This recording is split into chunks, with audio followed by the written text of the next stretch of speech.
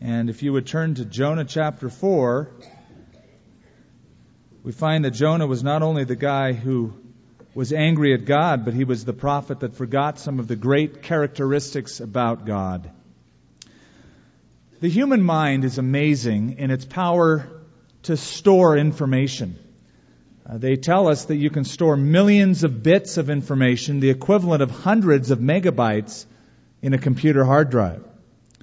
The problem, of course, isn't the storage of the information, it's the recall. It's taking it from long-term memory into usable short-term memory. That's where we get into problems. Failing to call it up to the front so it's usable. For instance, there was that Saturday afternoon when I knew it was on the books, and in my long-term memory, if I were to sit down, I would have remembered that there was a wedding that afternoon.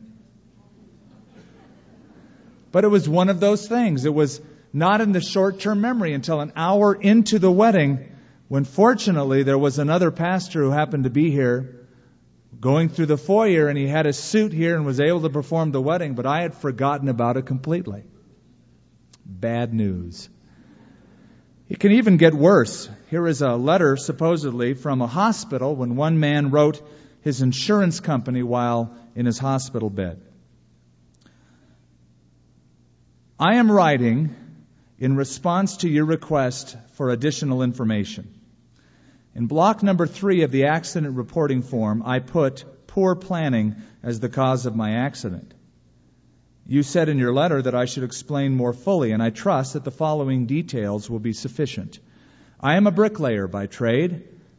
On the day of the accident, I was working alone on the roof of a 10-story building. When I completed my work, I discovered that I had about 500 pounds of bricks left over. Rather than carrying them down by hand, I decided to lower them to the ground in a barrel by using a pulley which fortunately was attached to the side of the building at the 10th floor. Securing the rope at ground level, I went to the roof, loaded the 500 pounds of bricks, then went back down to the ground and untied the rope, holding it tightly to ensure a slow descent of the 500 pounds of bricks. You will note in block 11 of the accident report form that I weigh 135 pounds. Due to my surprise at being jerked off the ground so suddenly, I lost my presence of mind and forgot to let go of the rope. Needless to say, I proceeded at a rapid rate up the side of the building.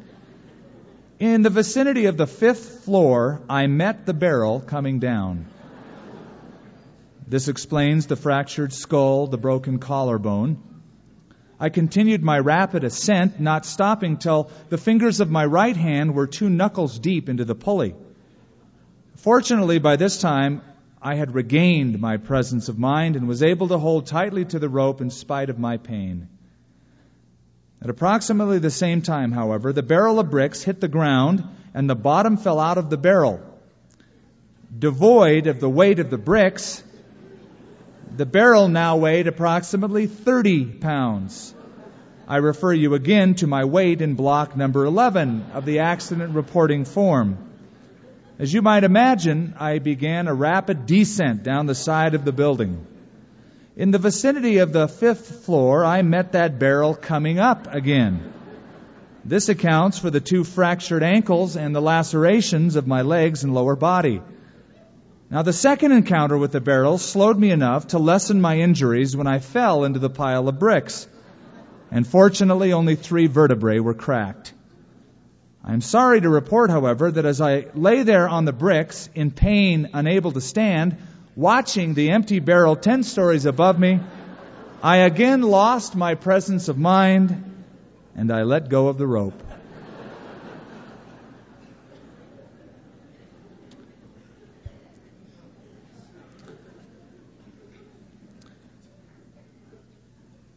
There are certain things about God, His character, what He is like, that we need not just to have in long-term theological memory, but in short-term working memory.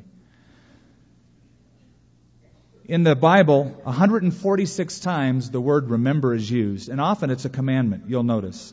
And thou shalt remember these things, God would say to His people. Because of that command, the children of Israel did things or made things. They were memory triggers, so that when they looked at that pile of stones or altar, or when they celebrated a festival, a feast day, they would remember some great thing about their God. They would never forget it. It would be passed on from generation to generation. There is so much stuff that we know about, but we don't operate in because we forget ultimately, and we need to be reminded. And there's 4 great things about God that Jonah forgot. Let's read the story and then we'll take them point by point. Back in verse 4, the Lord said to Jonah, remember now he's pouting because God was so kind to the Ninevites. The Lord said, is it right for you to be angry? So Jonah went out of the city and sat on the east side of the city. There he made himself a shelter and sat under it in the shade till he might see what would become of the city. And the Lord prepared a plant and made it come up over Jonah, that it might be shade for his head to deliver him from his misery. So Jonah was very grateful for the plant. But as morning dawned the next day, God prepared a worm, and it so damaged the plant that it withered. And it happened when the sun arose that God prepared a vehement east wind, and the sun beat on Jonah's head so that he grew faint. And he wished death for himself, and he said, it's better for me to die than to live.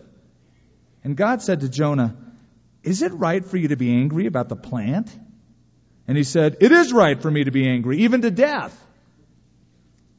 But the Lord said, you've had pity on the plant for which you have not labored nor made it grow, which came up in a night and perished in a night. And should I not pity Nineveh, that great city in which there are more than 120,000 persons who cannot discern between their right hand or their left, and much livestock? The first thing that Jonah forgot, and sometimes we forget, is God's control over life. We know it. It's in long-term memory. We could say, yes, I believe God is sovereign. God is in control. At the same time, we can momentarily forget that and not operate in it. I want you to look at a word that is used 3 times in verse 6, 7, and 8. It's the word prepared. And the Lord prepared a plant. If you have an NIV translation, it says the Lord provided a plant. I like that translation better. The Lord provided a plant, made it come up over Jonah. It was shade for him.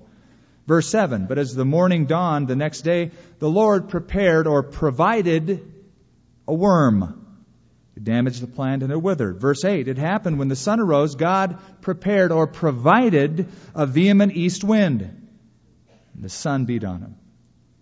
Now back in chapter 1, the Lord, it says, provided a great fish to swallow Jonah. Part of God's sovereign control, part of God's provision for Jonah was not just this nice shade tree. Oh, this is great. This God provided. God also provided a worm, a whale, and wind. Part of God's provision. But how often would we count those things as part of God's provision? We would tend to look at negative things as, that's not God providing. I'm going to rebuke that in Jesus' name. Oh, but this beautiful, wonderful situation, this has got to be from God, so, oh, thank you, Lord, for your provision. We are very, I submit to you, myopic, short-sighted when it comes to God's provision. We think that only the comfortable stuff has got to be from God. Wrong. Sometimes God's provision can even be painful, though we may not like to admit it. When was the last time you had some ailment, maybe a broken arm, an injury, a handicap, and if somebody asked you about it, you said, God provided this? You'd say, no, I can't believe in a God who would provide this. Paul the Apostle would.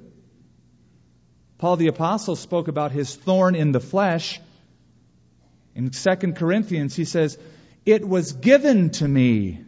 And the implied Greek tense is provided or given to me by God, a thorn in the flesh, a messenger of Satan to buffet me.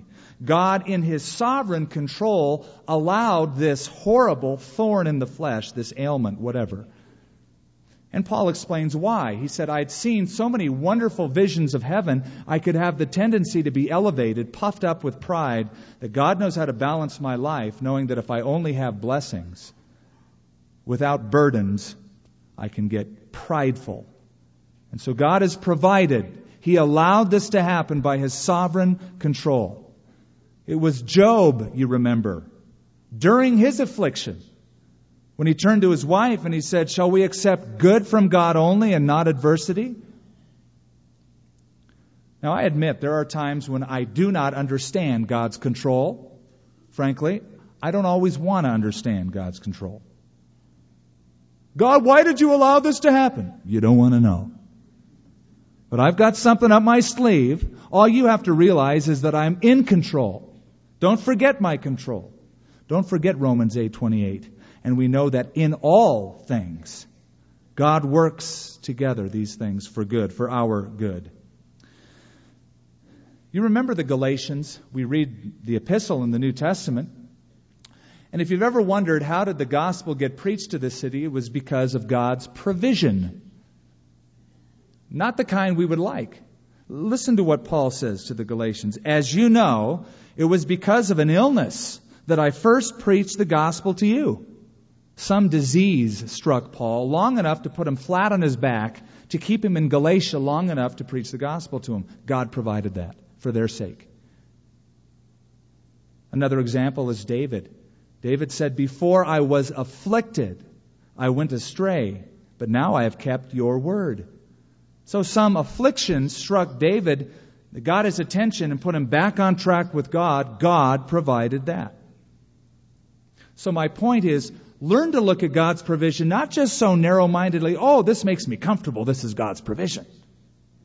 Some of you may be enjoying the provision of shade right now. You like it, bask in it, you enjoy it. Great. Do enjoy the blessings of God. Others of you may be enduring God's provision of a worm that's worked its way into your life and has taken away that pleasantry for a moment. Or for some of you, you are absolutely confined. You're backed into a corner. You can't move. This is so confining. Like Jonah in the belly of the whale. It says God provided that.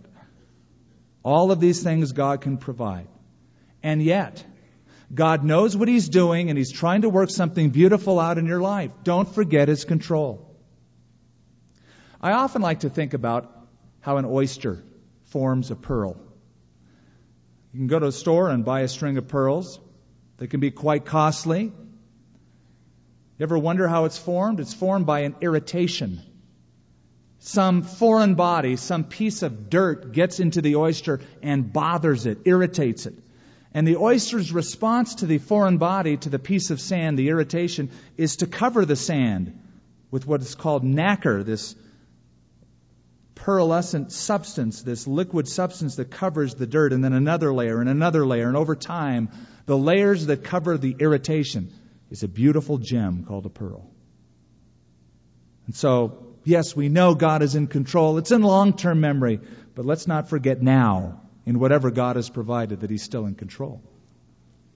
Another thing that Jonah, the prophet, forgot, and that is the compassion of God. I'm not just talking about toward other people now, but to himself. That's something else we know. It's in long-term memory. Yeah, I know God is good, God is merciful, God is gracious. I know all that stuff. It's another thing to keep that so firmly fixed in our present memory that we operate in that. Jonah forgot the compassion of God to him. Didn't take a rocket scientist to read this chapter and figure out that Jonah was a miserable dude, right? I don't know that Jonah would be the kind of guy I'd like to hang out with. If I was at a prophet conference or something and there was Jonah, I don't know that I'd like to hang out with Jonah because of some of the words that are used to describe his personality. Like in chapter 4, verse 1, but the revival, displeased Jonah. And then the word angry describes him at the end of verse 1. And then God questions him in verse 4 and in verse 9 about his anger. Not only his anger, but his anger that leads to depression, that twice he says, kill me. And then in verse 6, it says, to deliver him from his misery. He's miserable. He's angry. He's mad at God. Why? Because he has forgotten for this period of time God's compassion toward him. You know, God could have made sure that Jonah died out at sea. When that storm struck and they threw him overboard, I'm sure the sailors thought, he's toast, he's dead. Lord, don't lay this into our charge. They throw him overboard. But God was compassionate. Gave him free room and board. Confining, yes. Smelly, yes. Dark, yes. Moist, yes. But still, it saved him. He came out alive, unscathed, relatively. God could have chosen another prophet after that point. After all, this is God. I'm sure there's lots of people who would say, send me, Lord. And so he could have said, Jonah, you know what? There are better preachers than you, by the way. And I'm going to find one of them. They're more obedient than you, and I'm going to use them. But God didn't do that. He still compassionately gives him another chance. Go to Nineveh. Preach to it. And then here in this chapter, God even condescends to bend the forces of nature to provide for Jonah.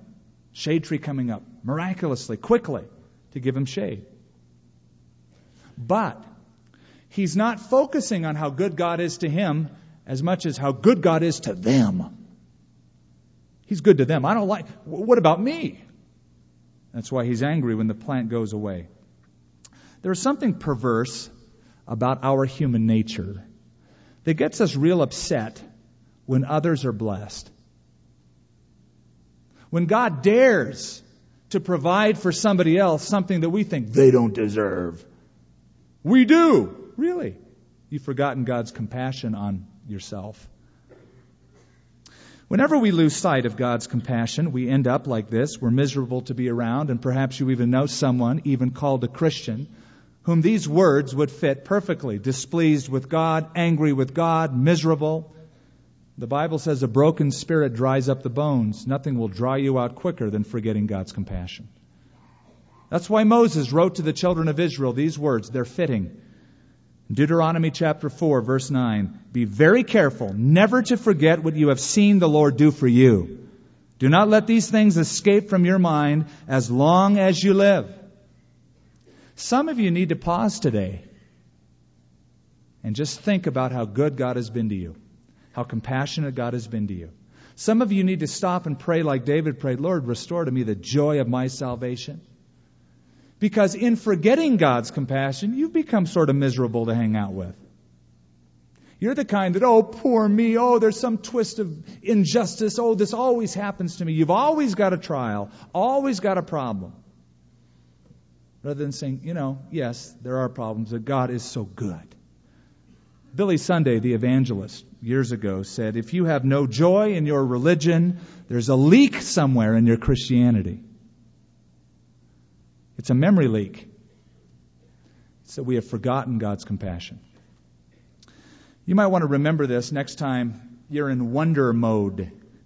When we wonder why God lets these sinners that we see, maybe flagrant sinners around us, get by with what they're doing. And we wonder, God, look at this guy. Look what he's saying about you. Look what he's doing. Look how corrupt he's living. Why don't you just come in and deck him? You're God. You could do it. Why don't you? Before you point your finger at that person, it would do you well to remember that you were once there. And God had compassion on you. And were it not for God's compassion on you, you'd still be there. Do you remember the story of the prodigal son? That's what we call it anyway, the parable of the prodigal son. The kid that took his dad's money, ran away, and spent it all. Came to his senses, came back, asked his father's forgiveness. We've got the story wrong. There's not one prodigal son, there's two. It's the guy that stayed back, the elder brother. Now, he never left home, he never squandered his dad's money, but he was a prodigal in his heart.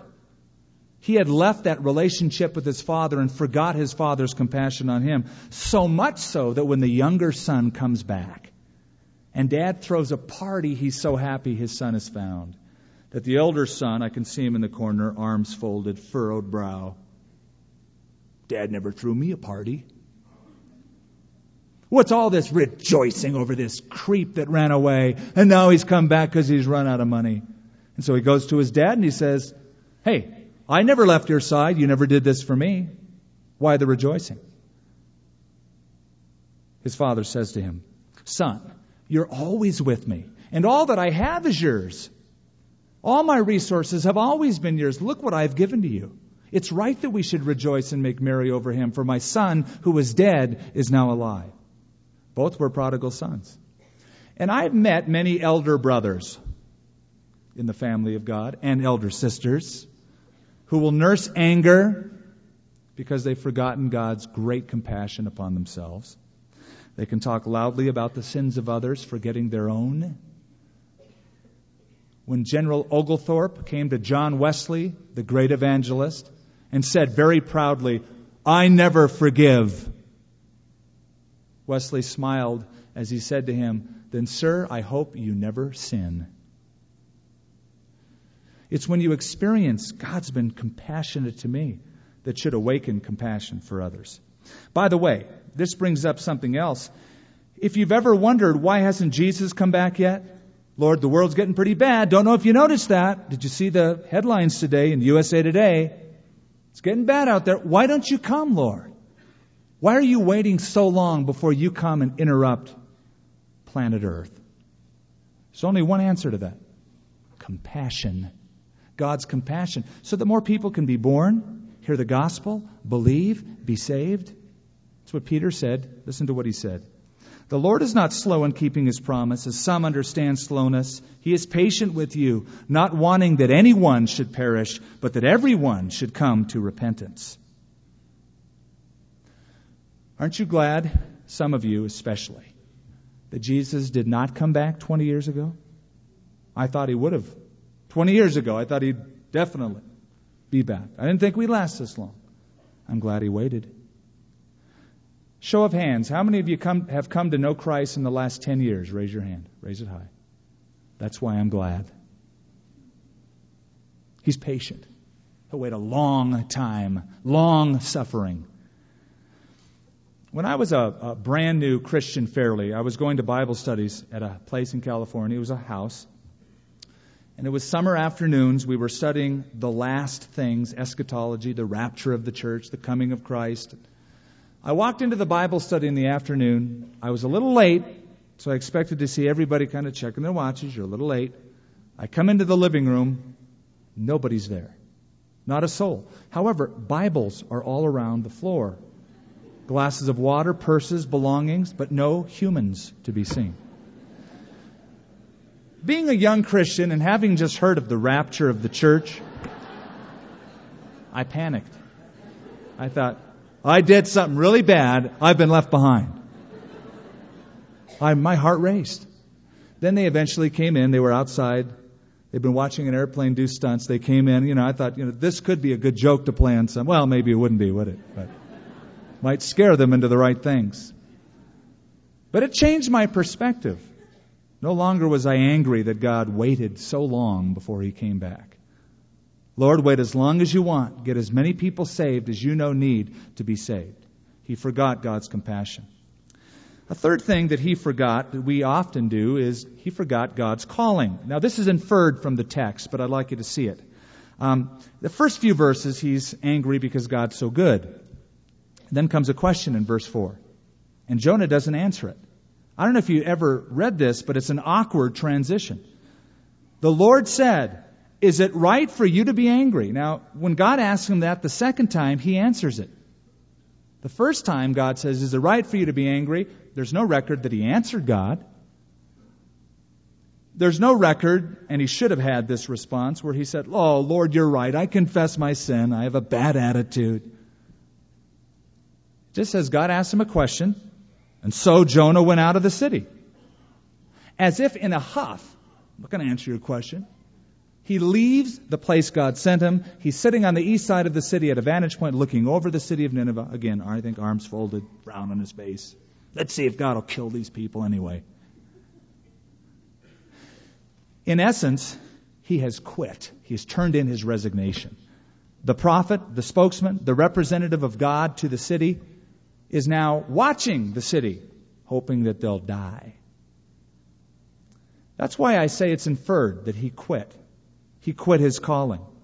What I think he could have done, what I think he should have done, is to stay in the town. I mean, if this many people have genuinely turned to God, Jonah, you're mad at them because they've been persecuting the Jews. Why don't you lead them to the fullness of knowledge? Why don't you instruct them in the ways of God? Why don't you carry out your prophetic ministry? Bring them up to a higher spiritual level, as did Aquila and Priscilla in Acts chapter 18 when they heard Apollos preach, and it wasn't quite right. And the Bible says they took him aside and explained the way of God more fully to him. I wonder how many Christians quit their calling because it's too tough, because they have too many doubts, because they have too many disappointments. Forget it, I quit. Ministers can do that. Back in 1945, when a young 27-year-old evangelist, people were just beginning to hear about Billy Graham, came on the scene and preached for Youth for Christ. Well, we know what happened. He went on to preach to hundreds of thousands around the world. If you were to live in 1945, you may have heard of Billy Graham, probably not if you were in Christian circles, but you would know the name Charles Templeton. Because it was said of Charles Templeton that he was an extraordinary communicator. One seminary president said he's the most gifted and talented young man in America today for preaching. You probably also would have heard of Bron Clifford.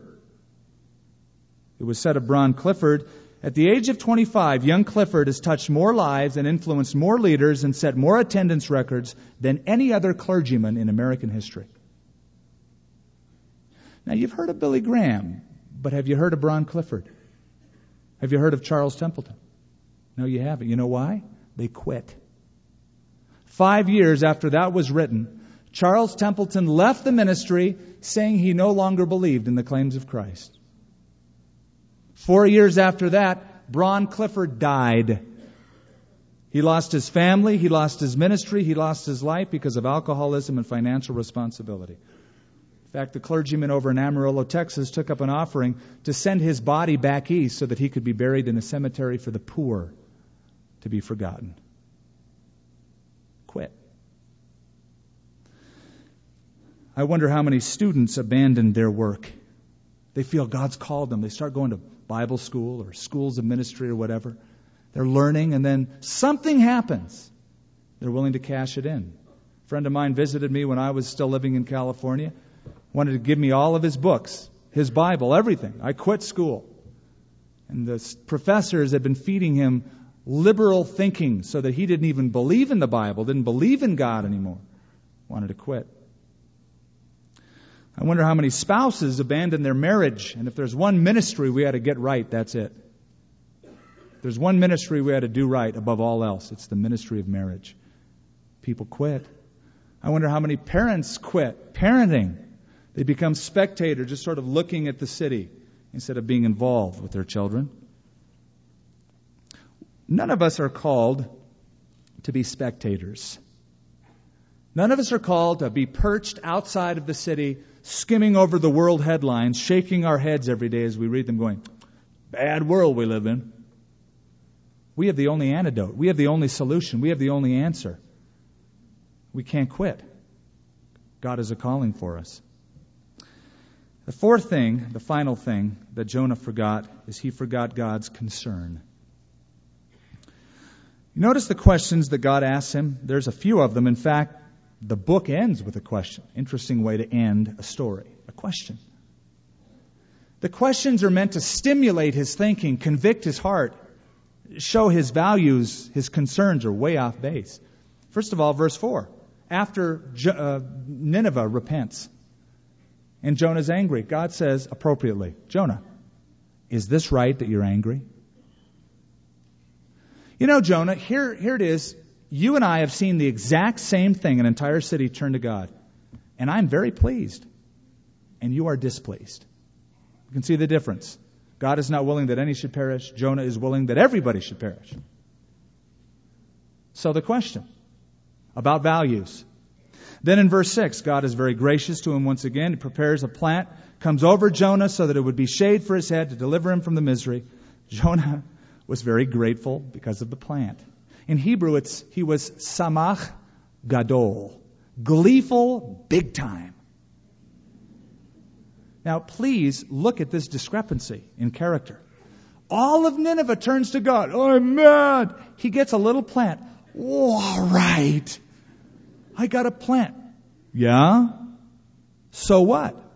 So much so that when the plant dies because of the worm and the sun's beating on his little old head, he goes, kill me, God. So God asked him another question. Jonah, is it right for you to be angry because of this soulless little plant? It is right for me to be angry. This is right. This is righteous anger. This is good. Even unto death. Now God makes the application. Don't miss it. The Lord said, you've had pity on the plant, for which you have not labored nor made grow, which came up in a night and perished in a night.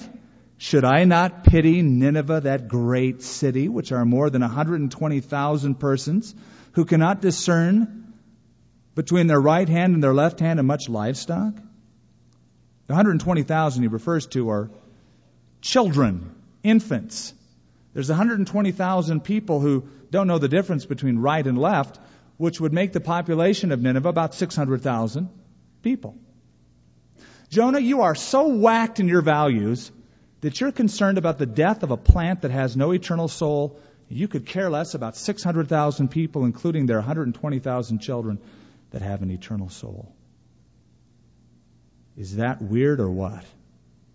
Has he forgotten God's concerns or what?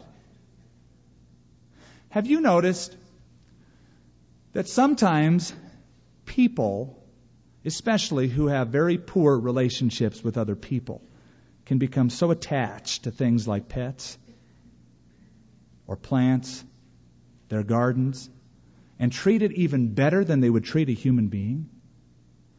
And I'm sure you've noticed, as a mark of our society, that we're a society that talks about the right of animals and having a furless society. Don't hurt the animals. Upholding at the same time abortion. That's a whacked value system. Dr. Francis Crick and James Watson both won the Nobel Peace Prize for the discovery of how DNA interacts, works. These two scientists recommend that a baby not be considered fully human until 3 days after birth, so that the parents could legally destroy it if it appears defective. How ironic. I say ironic because in Maryland it's illegal to ship pregnant lobsters to the market. In Massachusetts, the court has ruled that goldfish cannot be awarded as prizes because of the state's anti-cruelty laws. The same courts have upheld mandatory funding for abortion. Goldfish, people. People, goldfish. It's a $5,000 fine to kill an unborn eagle and 5 years in prison. All of these things make me think that if preborn babies were just animals, they would fare better in the courts of our land. It's reprehensible. It's a whacked value system. A nation that has forgotten God's concern. The church can't do that.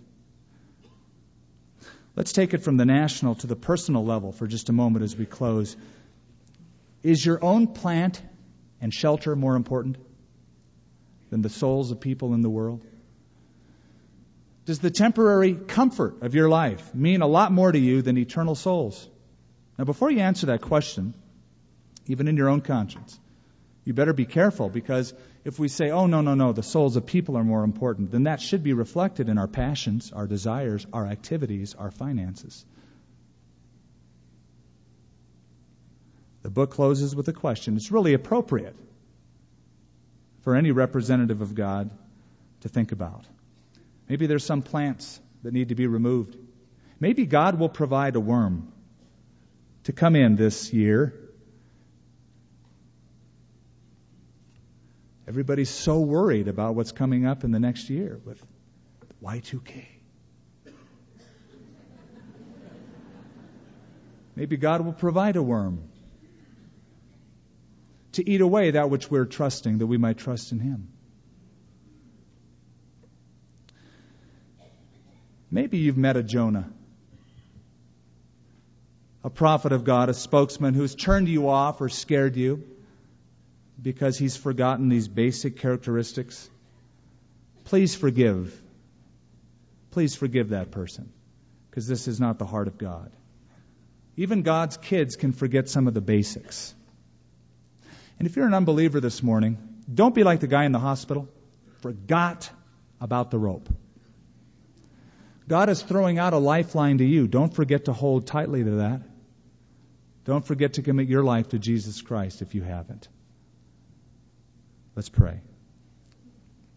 Father, we call to memory specifically your sovereign control in our lives, lest we become frantic when it seems that we're not being cared for like we thought. We call to remembrance your compassion on us, lest we become angry at you. You've done so much for us. We call, Lord, to memory your calling on our lives. We can't quit. Much more to be done. More areas to represent you in. We call to memory, Father, your concern for this world, lest we become distracted by other things, our little plans and our little shelters. Help us not to make the same mistake. In Jesus' name, amen.